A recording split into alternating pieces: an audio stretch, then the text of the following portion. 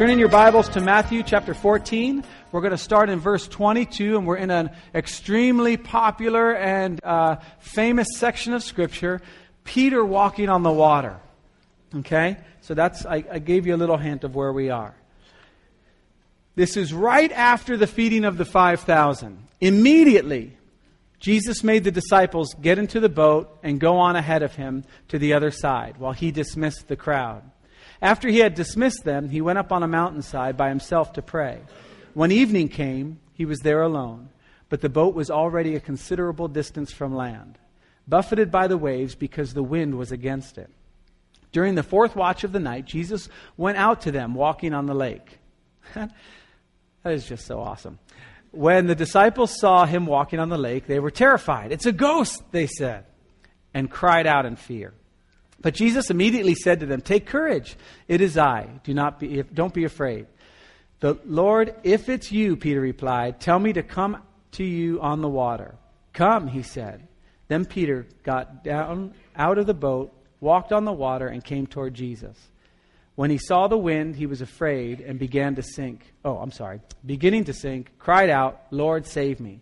Immediately, Jesus reached out his hand and caught him. "You of little faith," he said, "why did you doubt?" And when they climbed into the boat, the wind died down. Then those who were in the boat worshipped him, saying, "Truly, you are the Son of God." Now, if you read some liberal things, they'll tell you all sorts of things of why Peter didn't walk on water. It was there was ice at that time and all this kind of stuff. But I actually have a picture of someone doing just this, walking on the water. It's right there.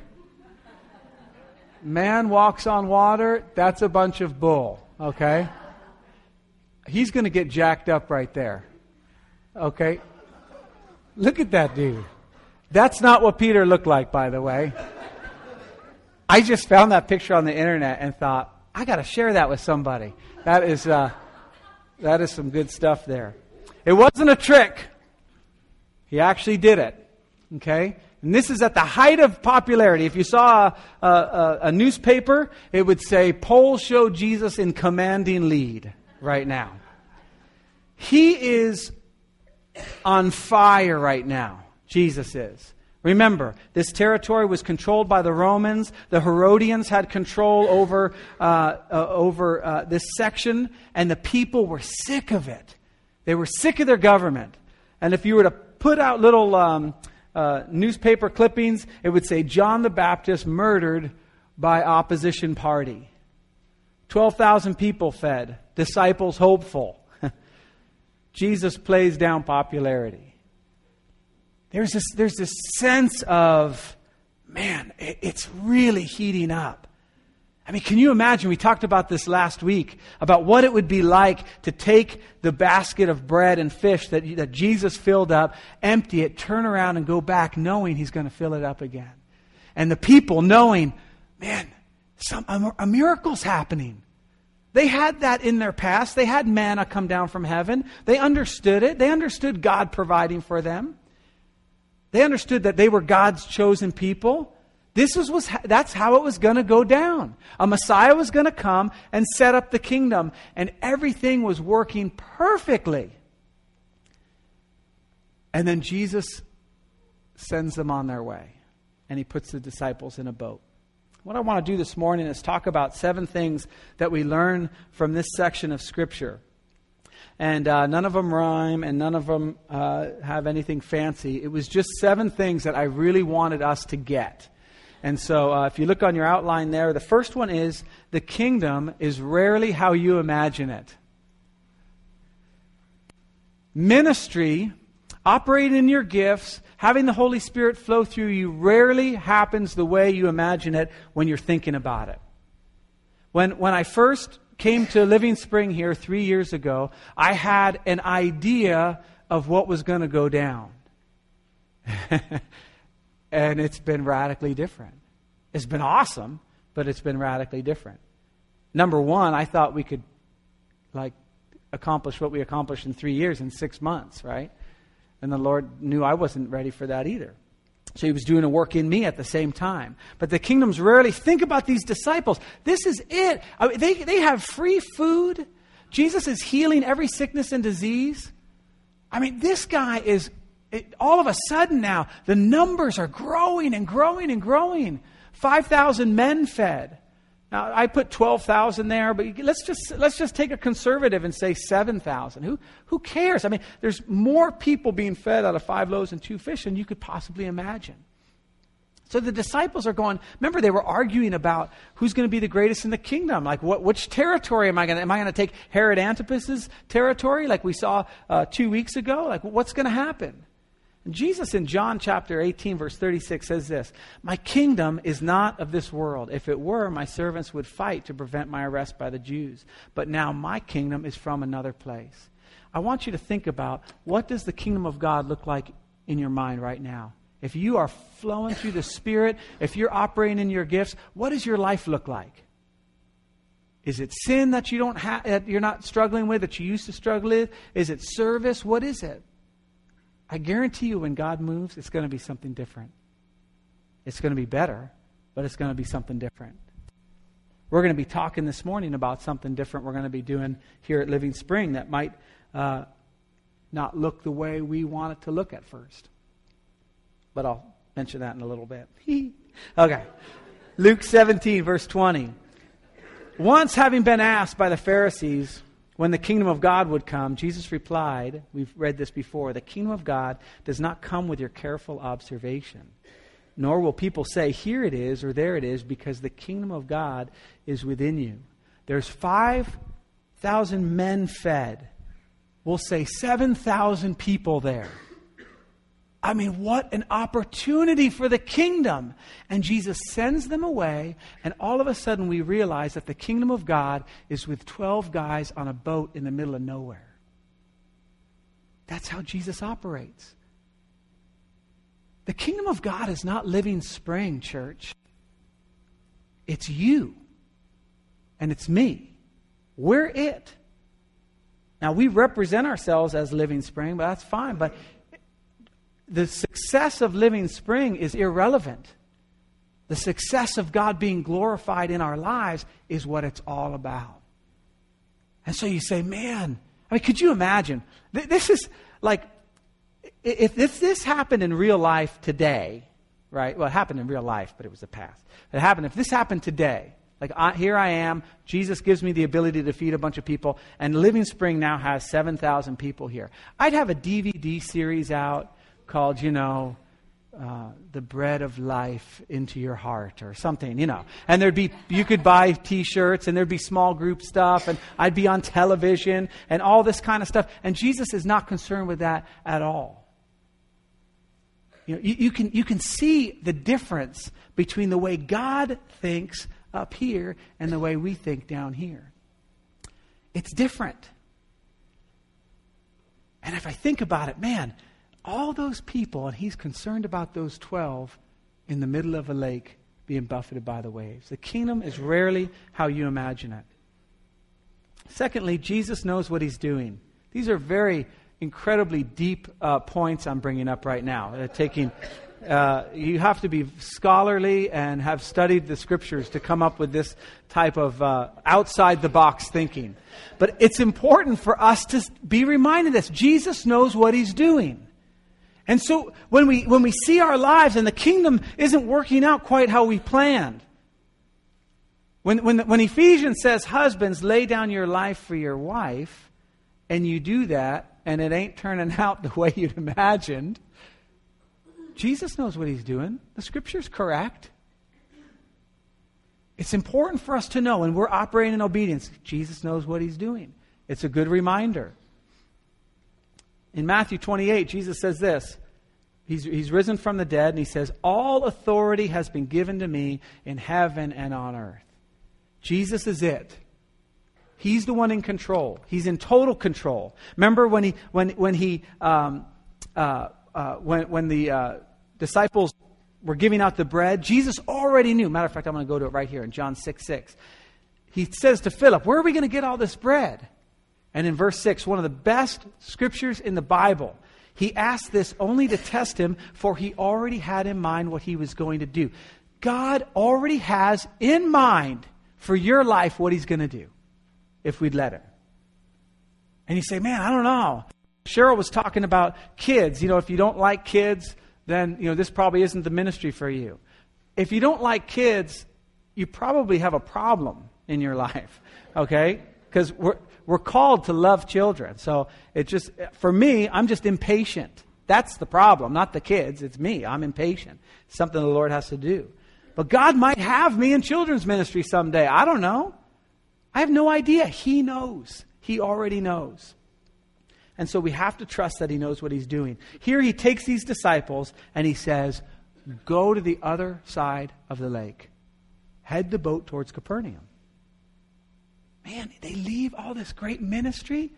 That was great ministry that was going on. All those people being fed, Jesus being glorified, and everyone's talking about Jesus. And he sends them off. Jesus knows what he's doing. Number 3, Jesus wants you in a place of obedience. Jesus wants you in a place of obedience. Again, these are just amazing points that you'd probably never heard of before in your life. Right? He puts them in a boat. He knows there's going to be a storm. They probably knew there was going to be a storm. But they'd already gone through a storm before, right? So they're probably like, hey, this is pretty cool. I know what he's going to do. He's going to get in the boat, and then he's going to fall asleep. And this time, we're not going to wake him up. Right? Remember that from a few months ago? So they get into this boat. And once you're in that boat, you got a choice to make. For 4 hours, they strained at the oars. How do we know that? Because we know when the feeding ended and when they picked everything up, which watch of the night that was. And they were rowing in the boat the 4th watch of the night, which is about 3 to 6 in the morning. So at least 4 hours had gone by that they're straining at this. And I'll bet the temptation was to stop. He wants you in a place of obedience. This happened to Saul. Saul was a king back in 1 Samuel. And when he was chosen by God, he was extremely humble. He didn't think he could do it. As a matter of fact, when God chose Saul, he was hiding behind some luggage. The people of Israel were on the move, and there was a bunch of luggage, and they were casting lots, and Samuel, the prophet, kept going, okay, it's from this tribe, it's from this family, and here's everybody, and they say, he's not here. And everyone's looking around going, well, what? And all of a sudden, out from behind the luggage, Saul pops up. And Saul became king. And his heart began to change. And how he used to operate in obedience, he stopped operating in obedience. And so what happened was, God told him to go and fight the Amalekites. And to wipe them out completely. To utterly destroy them. Nobody was to survive. None of the animals, nothing. Wipe them out. And so Saul goes in on the mission, impartial obedience, doesn't kill the king, brings him back, because in those days you'd parade the king, the conquered king, and where would the glory go? To you, right? So he kept Agag, the king, and he kept some of their sheep. And so Samuel comes up, and Samuel knows this, and he's tormented all night long. See, people of God, when we have disobedience, there should be something happening in our lives. There should be a sense of, man, we need to make this right. And this is what was happening to Samuel. And so he goes to Saul, and he goes, dude, what are you doing? And Samuel, he's guilty, so he rushes in. He's like, hello, great one of God. I did everything I was supposed to do. That's, when you're guilty, you just come, you just blurt it out. I did everything you asked. And Samuel goes, well, why do I hear sheep then? What's going on? And here's what Samuel says. He says, but I did obey the Lord, Saul said. I went on the mission the Lord assigned me. I completely destroyed the Amalekites and brought back Agag, their king. Right there, the two don't go together. You see that? You ever have your kid do that? I did all my homework except for math. It's like, what? You did all your homework except for math. Then you didn't do all your homework. Well, I did. I just didn't do math. It's the same thing, only This would be killing your math teacher or something. I don't know where that analogy went, but it brought back Agag there, King. Thanks for that. The soldiers took the sheep and the cattle from the plunder. See, he's blaming the soldiers now for his disobedience. Who's in charge of the soldiers? He is, right? And the best of what was devoted to God in order to sacrifice to the Lord your God at Gilgal. Lord, please give me that raise, because as I gain in power, I will give glory to you. As I have more people under me at work, I can be more of a shining example. All right, here's what Samuel says. Does the Lord delight in burnt offerings and sacrifices as much as in obeying the voice of the Lord? To obey is better than sacrifice. To heed is better than the fat of rams. As we take this next step as a church, there's going to be a lot required. And the Lord is going to be speaking to all sorts of people in this congregation. The question is, are we going to obey the voice of the Lord fully? Is it going to be hard? Absolutely it's going to be hard. But it's better to obey and to sacrifice in our obedience than to disobey and present some type of sacrifice to God. Jesus wants you in a place of obedience. He wants you on the boat. Number 4, obedience often means utter dependence. Obedience is not comfort. Think of all the things in Scripture where we're to obey. A lot of them cause us discomfort. Do you think my wife wants to submit to me all the time? No. Okay? I'm an idiot. Okay? I make stupid decisions. Do you think it's comfortable for her to go, oh gosh, yes, dear, goes before the Lord. Hit him, Lord, hit him. Show him. Get him. I can't do it, but if you could just a couple times. Right? Husbands, is it always comfortable to lay down your life for your spouse after a long day? No. Is it comfortable not to if you want to talk about yourself and build yourself up, and it's like, oh, I want to say this because it makes me look good, and to be quiet about it, to be humble, it's uncomfortable. These disciples were utterly dependent on God. Jesus told them to get into an uncomfortable position, essentially. Jesus told them, essentially, go on out there to the point of death. Mark adds that they were distressed in their rowing. The word tossed or buffeted that we read in the NIV in verse 24 is translated as tormented. The boat was tormented. It means to test by torture. Jesus called them into obedience, into a really, really difficult situation. I thought when I obeyed God, my life was going to get better. It does. But not like we think a lot of times. It's a different thing. Now, what a marvelous picture. So here we have these thousands of people. Jesus turns them away. Now, it says in John that they were going to try and take him by force to make him king. And he knew this. That they were going to take him by force and go, you're going to be our king. Jesus knows that. He sends them away. And what does he do? He goes up and he prays to his heavenly Father. Why? This was one of the temptations that Satan brought to him too, right? If you bow down to me, I'll give you the kingdoms of the world. So Jesus goes up to pray.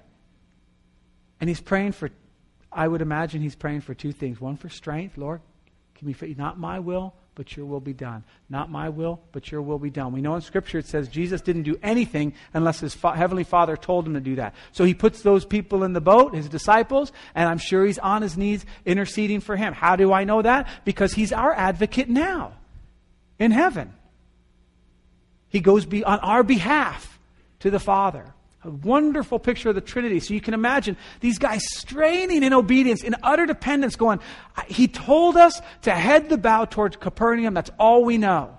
And they're being tormented, and the wind is contrary to them, it says in the Scriptures. And they're just rowing. And some of us are in that situation right now.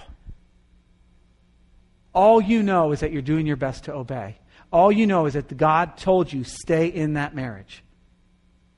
And you're just straining and struggling, and it's like, I just want to give up.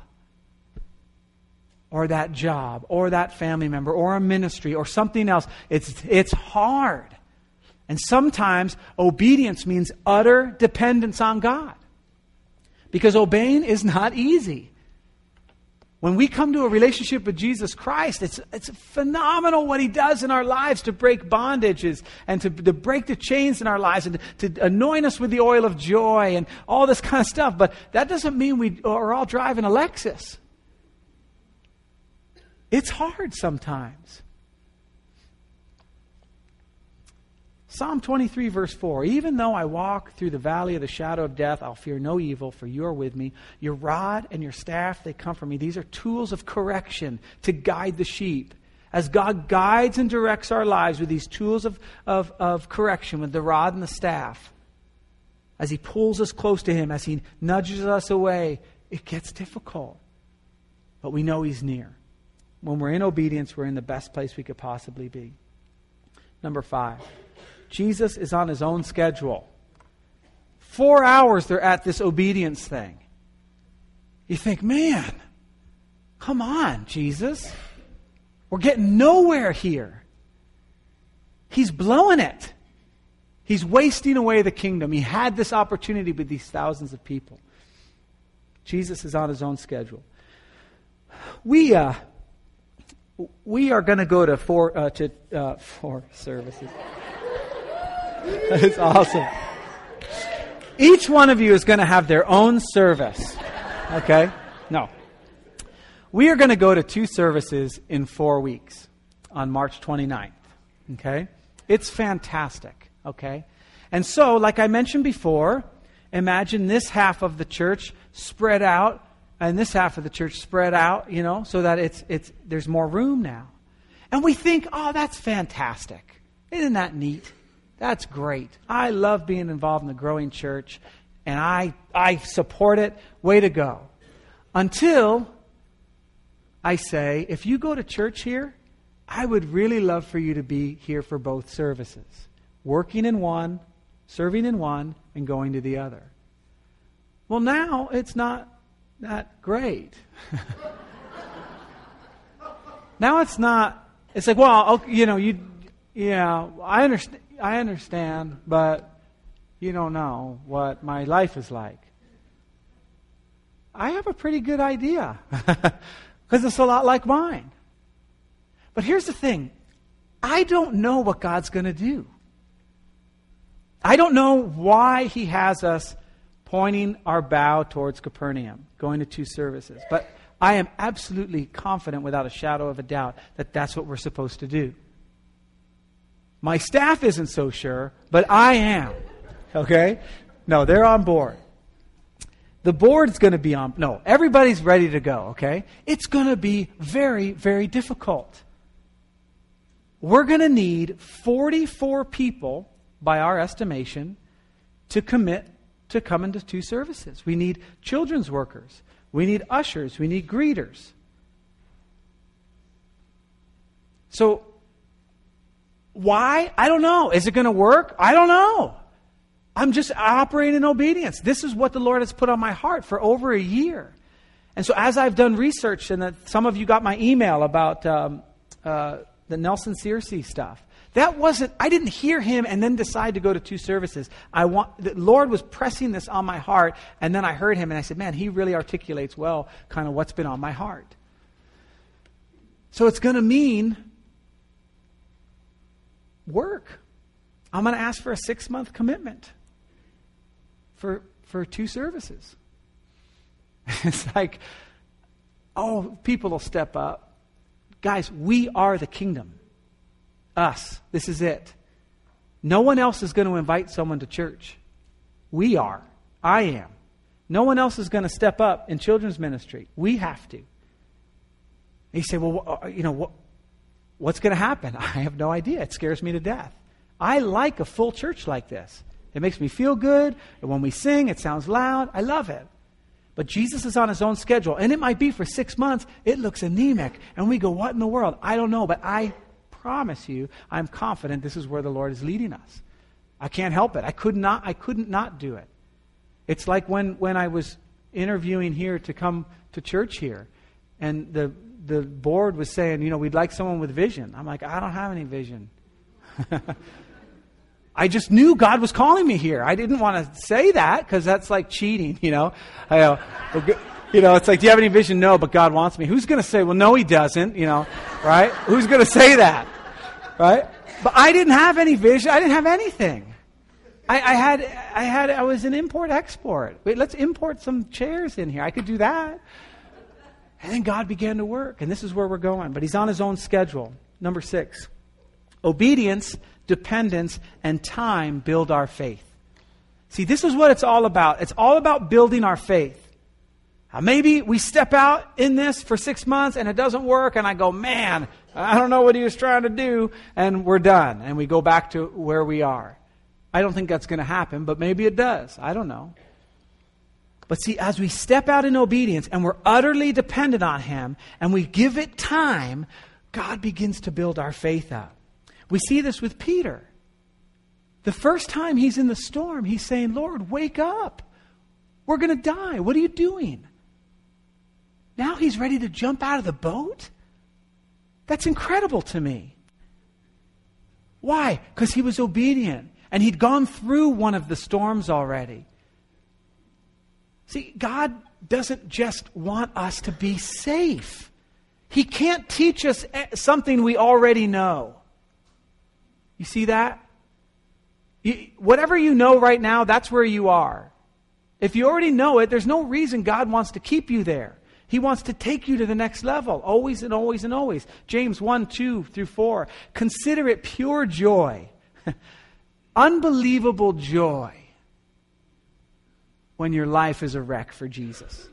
Oh, I'm sorry. My brothers, whenever you face trials of many kinds, because you know, and guys, we know this, that the testing of our faith produces endurance. We know that. We know going to the gym makes us stronger.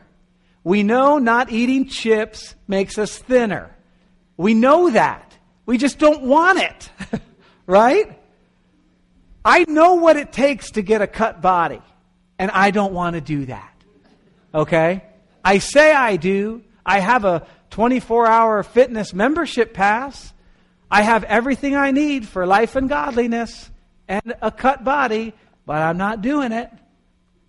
It's the same thing. We say, yes, trials make you stronger. I can look back on the trials in my life. Oh, great. Do you want some trials? No, No, I'm pretty good right now on the trial side. I got them pretty good. I don't need any more. Thank you very much. I think God's really taught me everything I need to know for the rest of my life. I'm pretty positive that we were just talking and I told him, got it, okay?